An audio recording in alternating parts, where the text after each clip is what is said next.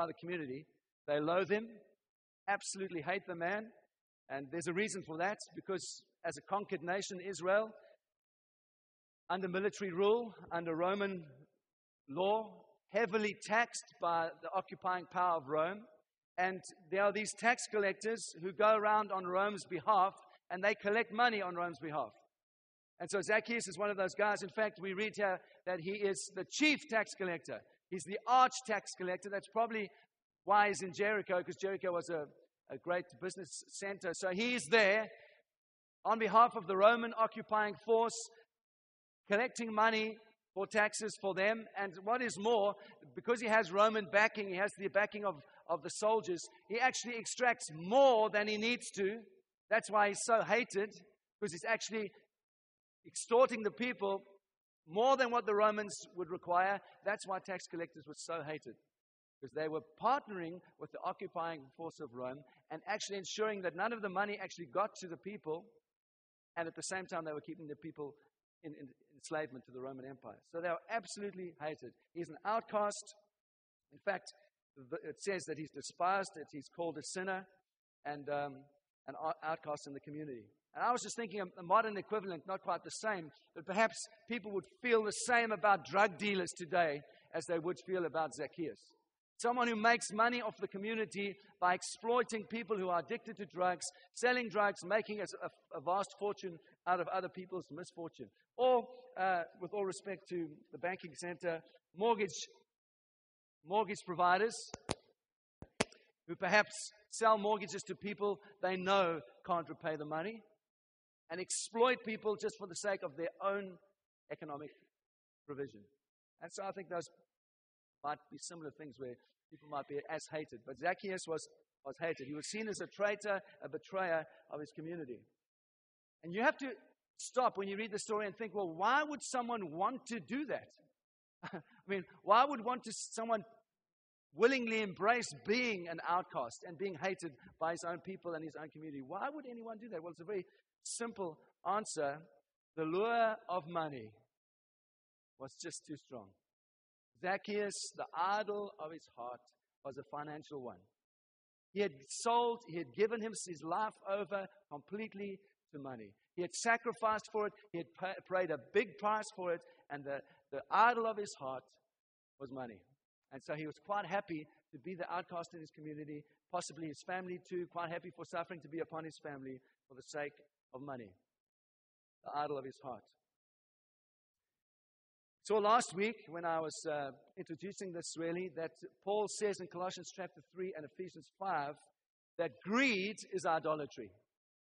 Okay? It says greed is idolatry. And if you go through the Gospel of Luke, Luke is actually saying the same thing over a number of chapters. If you read in Luke chapter 12, verse 15, Jesus says to them, he says, take care and be on your guard against all covetousness. That's another word for greed.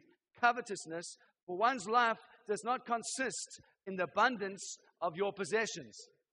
Jesus makes a warning. He says, take care what you give your heart to, because our lives do not revolve around the abundance of our possessions.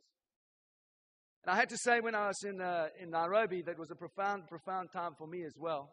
And I think a number of things I just want to say. Just going away with 8 guys and having no other agenda for the week other than fellowship and talking theology is a profound thing. And I know that God has been bringing a lot of changes in the church. And one thing I do want to say is what's becoming more and more clear is how we don't want to build, and more clear how we do want to build. We want to build around relationship. I'm taking a number of guys away to Provence in a couple of weeks' time. We're going away for 2 days to taste wine and to taste of the living grape, Jesus. That's what we're going to do. We want to build relationally. We want to build with friendship, deep friendship, centered around the cross of Christ, absolutely. Having fun with each other and enjoying God and discussing the deep things of God. I can think of nothing better. That's how we want to build in towards the future. You with me?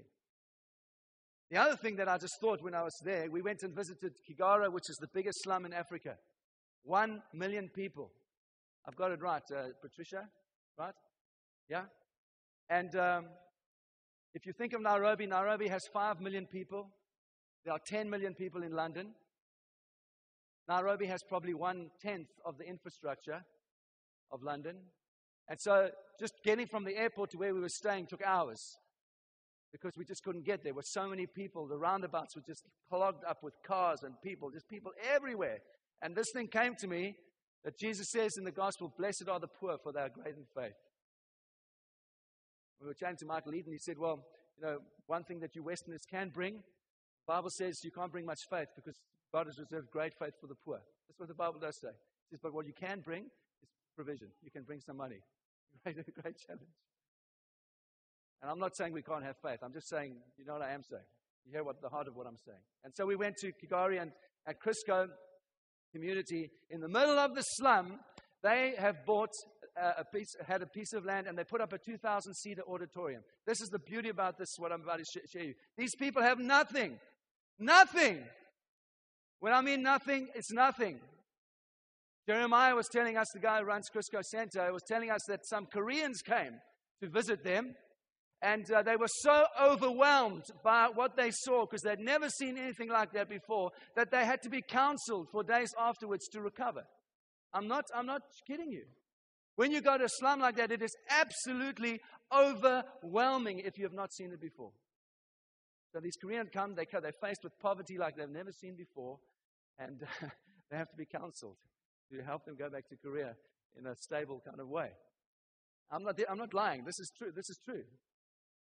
And in the middle of this community, the slum community, they raised the money themselves to put the building up. 2,000-seater. Out of their own hearts, they just say, we want to give. And they give out of the little that they have, and they put up this building. In fact, Michael said they were both away one time. Both the pastors were away. And the people decided to take up an offering. And when they got back, the money was given to them. Now, I want to be in that kind of church. We don't have to motivate. It's just the people. We need to take them. There's some things we need to do. Let's just do it. And we'll bless the pastors when they come back, and the job is done. Man, great faith. Absolutely challenging. Deeply, deeply challenging. So let's get back to Zacchaeus. Take care.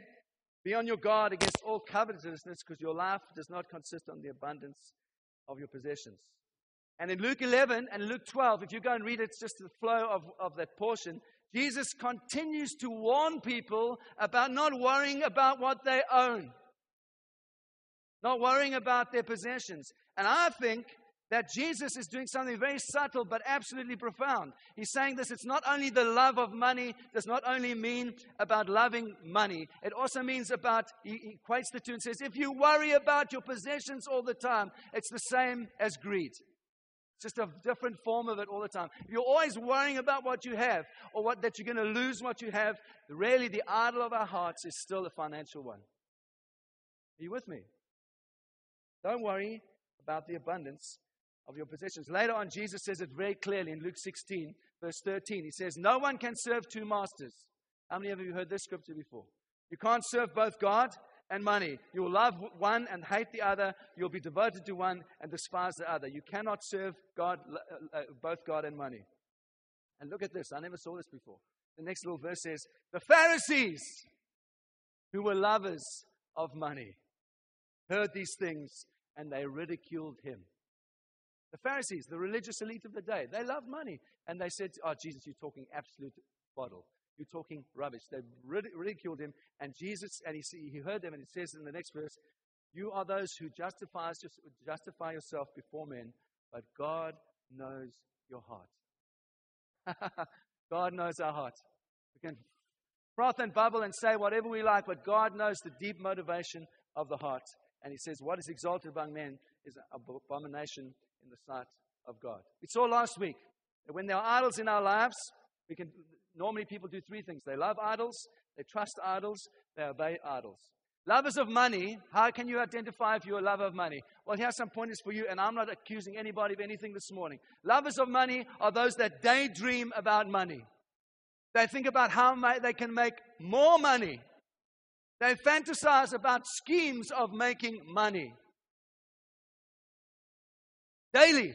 How can we make more? I just want to say to you, if you are part of this church, regardless of how much money you make or don't make, I want to say to you, you have far more than you need. Go to Africa and see what you can exist on.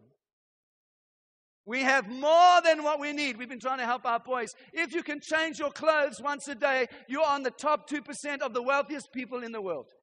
Did you know that?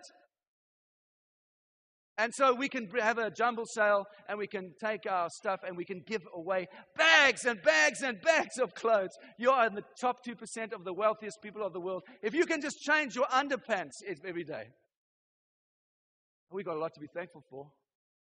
We have more than what we need. Amen. Okay, you're looking serious. I'm trying not to be intense. I'm actually so happy to be here and to preach the word of God to you this morning. Let's not be lovers of money. Let's not fantasize about money. We have more than we need. Let's kill that idol in our hearts. Secondly, trusters of money. They look to money for their security. We were just talking about some things about how the economy has been as we were in the van driving between. Perhaps another crash is going to come. I don't know. It's highly likely that perhaps in the next 5 to 7 years, there's going to be another major economic turndown. I just want to say to you, where's your security? If it's in the economy of this world and the economy of this nation, you might have some anxiety ahead of you. It's not over. Jesus is calling us back to Him as our primary security, our primary source of everything that is good and wonderful. Are you with me? Don't put your trust in that. It's going to bite you. And there are those we saw last week. When money becomes an idol, we can serve it. We can sell our souls to it. It becomes our king. And here in this portion, Jesus says, you either serve God or you serve money, one or the other. You know, sometimes we're blind to our own materialism. I had to look into my own heart this week and say, actually, there are some things I've been blind to. There are some things in my life and in the way what I value in terms of my family that I've been blind to materialism. Luke 12, we've mentioned already, Jesus says, watch out, be on your guard against all kinds of greed. And I was just thinking, when Jesus says in the gospel says, and he's talking in the context of adultery, sexual sin, he doesn't say, be careful that you are not committing adultery. He doesn't have to say that. I mean, when you are in bed with someone else's wife, you don't have to lie there. Not that I have ever been in, so that's an example. You don't have to, in that moment, think, I wonder if this is adultery. I mean, you know it is. Absolutely it is. I mean, you don't even have to think about it. But when it comes to greed and materialism, almost no one thinks it's them. It's always somebody else's problem. It's not our problem. We don't own it. We don't look deep into our hearts and say, actually, yes, there's an idol there that needs to be dealt with. Many of us are in denial, including me sometimes. And Zacchaeus is an example of all that Jesus has been teaching in Luke 11, 12, and up to Luke 16, that money had taken a hold of this man and so impacted him that it was all that he could exist for and dream about. And as a result, he was prepared for his family and his children to be put marginalized by his community, and it controlled him, and he put it ahead of every other thing. I said last week, how many of us are not serving Pharaoh? How many of us are working 14 hours a day for Pharaoh every day of the week, and we think it's going to give us some kind of significance and pleasure? God is calling us deeper and deeper with Him. Are you still happy you're here this morning? There's a delightful surprise in verse 3. I love verse 3. Verse 3 in my translation says this: He was seeking to see who Jesus was. There's the first little sign that the gospel is coming to this man. He was seeking to see who Jesus was. And he was a short guy. And so he tried to push through the crowd. You know why I think he couldn't get through the crowd? The people so hated him, they wouldn't let him get to the front. That's what I think. That's how hated he was. Because of his size, he couldn't push his way forward. And so he has to do the most undignified thing for a man of religion, of social standing in his community. He has to get up a tree. I mean, that would not have been a dignified thing for this man. He's the tax collector. He's the main man. He's one of the financial gurus of his day. And now he has to climb up a tree just to get to see Jesus, because no one will let him get close. Man, that's putting your dignity to death.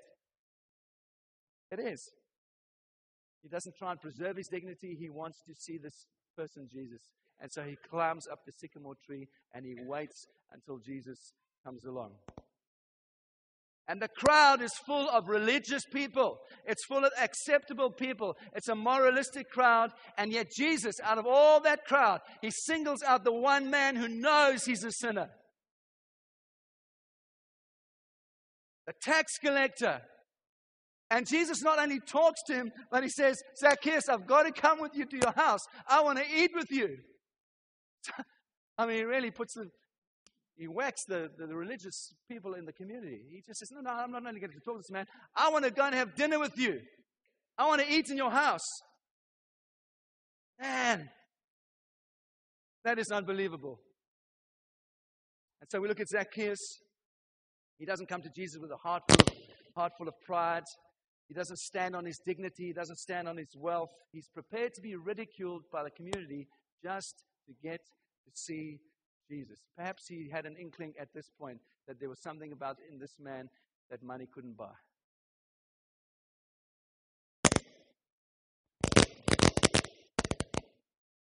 My. Okay, I'll just screw it tighter here. Is that okay? As I was thinking about this, I had this thought. Zacchaeus didn't ask Jesus into his life. Jesus asked Zacchaeus into his. Isn't that the grace of the gospel? God always finds us. God always reaches out into our lives. We don't even look for him and he finds us. Here, Zacchaeus, Jesus reaches right into his world when he's been excommunicated by everybody else in his community, his culture, his society, and Jesus reaches right into his life and he says, I want you. That's the gospel. Isn't that beautiful? I don't want to go to anyone else's house, Zacchaeus. Not the Pharisees, not the rich. I want to go to yours. Tax collector, I want to be with you. And when Zacchaeus starts to see that, his whole perspective is changed. He begins to understand that he doesn't deserve this thing that Jesus has given him. He begins to understand that to be saved is a thing of grace. You don't deserve it. You don't follow a moral code to achieve it. It's got nothing to do with your performance. It is a gift of God. That is the gospel to us. Gift of God to us, freely given. And what does it say? It says when he begins to realize that, he says he receives it with great, great joy. Man, that is good news. When you know you don't deserve it, there's nothing about your life that is warranted for it, and it is given to you as a free gift, it should produce some joy in your heart. Thank you, God, that you've touched me, that you've saved me. This is the grace of God. This is the gospel. And then a profound thing happens. Zacchaeus is a moment of self-realization. He starts to understand himself deeply. And he knows in an instant that for him, the thing that needs to be dealt with in his life is money. It's what he's given himself to. And he knows if he's going to follow Jesus, his attitude to money has to radically, radically change. And he has this profound moment of self-realization. And what does he do? He makes two absolutely remarkable decisions. In an instant, just like that. No one forcing him, no one encouraging him to do it. The gospel hits him in the heart and he makes these two radical decisions. He says, I will give away 50% of my income to the poor. Half of what I have, I'm giving it. Just like that. Man, that's way beyond what the law required of him. The law said what? What did good Jews do? 10%, the tithe. Give that. The gospel comes to this man. He does way more than that. He doesn't settle for the letter of the law. He gives away 5 times what the law requires because of the gratitude of his heart, because of what Jesus has done for him. He just says, oh God, half. Give it. No problem. It's not got a hold of me anymore. Well, I want to tell you that when someone does that, you know their heart has been radically, radically affected. Because when the kingdom comes, if it doesn't come to our pockets, I'm not sure if it's really come at all. He knew that salvation was not from the law, but through grace. And so he didn't aim at fulfilling the letter of the law. We would do well to realize that as well. Amen? I've been leading this church 9 years, and many people have asked me about tithing on the income. And I think there are two key things here. Firstly, I think there's language that is not helpful. In the Old Testament, full-time workers are called priests. All right? It's not the language of the New Testament. We all know what when people call people priests, we know what they're trying to say, but it's not a helpful thing because it has to do with the old. It has to do with Old Testament law and the Old Covenant. But that's why we don't call ourselves priests, all right? We're elders, which is the New Testament. In the same way, tithing, although I know what people mean when they say they tithe, and I've used the word many times, it's not helpful because it has connotations of the old. It has connotations of legalism and the law. And over a period of time, language starts to take on a meaning of its own. And that's the problem. Okay? In the New Testament, when we look at finances, Jesus talks about giving. He talks about giving. He talks about how you should give, the attitude with which you should give it. And so the word tithe can quite easily still be connected with the old and have connotations of law and legalism. And I think it's not an intentional thing. Like I said, I think language kind of starts to have its own meaning over a period of time. And so inevitably, you are brought to this question, are we required as New Testament believers to tithe? And the simple answer is no. But let me just explain a little bit more clearly what I mean when I say no. See, it's not so clearly laid out in the New Testament. And so can I ask you some questions, perhaps that will help us all to arrive at the answer that I think God wants to give us. Have we received more of God's grace, more of God's truth, more of God's revelation under the new covenant or under the old? Through the law of Moses. Received more or less? More. Absolutely. When Jesus died, did he tithe his blood on our behalf or did he give himself completely and fully? Did he hold anything back? No. So the logical answer, if we just think, that tithing really is a minimum requirement of what God calls us to do by grace. If we look at what Zacchaeus did, he went far further than that. Far further. Just because the grace of God had impacted his life. I like what Michael Eden, I chatted to Michael Eden, he said the grace of God, when it impacts our life, it should make us super tithers. Super tithers. More than 10. Just easily, willingly, just give because it's all God's anyway. No compulsion. No one G'ing up the thing. So we've actually made a conscious decision. We're going to leave our baskets here. And as act of worship, when God has touched you, you bring your giving and you give it. I'm not going to get up and beg for money any time. That's it. You're part of this community. You know what we are doing. If you believe in it, they're the baskets. That's it. When the revelation of God touched Zacchaeus' heart, it set him free immediately, and he understood it. His love for Jesus affected his wallet in a radical way, not from a place of compulsion, but from a place of love. And that was it. And then, secondly, that's the first thing. The second thing is amazing because he makes a decision around justice. He makes a decision around justice. He had cheated people out of money. He had charged them too much. And again, under the law, there was a provision for that. If you go and read Leviticus 5:16 or Numbers 5:7, it says, if you cheat anyone, you must pay the money back with interest. And so it says that you should give it back with 20% interest. All right? What does Zacchaeus do? Does he give it back just 20%? He gives 4 times that. 300%. He just, he gives it away. That's incredible. You look like it's not incredible. I think when I saw that, it's so exciting. He responds immediately and Jesus says, when he sees him doing that, he says, today salvation has come to this house. That's it. He didn't say, if you live like this, then salvation will come to your house. No, he just says, salvation has come. Bam! Saved. Salvation doesn't come in response to a changed life. A changed life comes in response to salvation, offered to us as a free gift. Man, that's a different motivation. Oh, that was the reason for Zacchaeus' new heart and life. If he was responding to a moral code, he would have said this, how much must I give? How much must I give? If we're still talking like that, perhaps we're more under the law than we think we were. Just tell me how much I must do, and I'll do it. No, no, the wrong thing. When Jesus comes and impacts his heart lavishly, his response is, how much can I give? He was financially rich, but he was spiritually bankrupt. He went from oppressing the poor to championing justice. He went from gathering as much as he could for himself to saying, where can I give this away?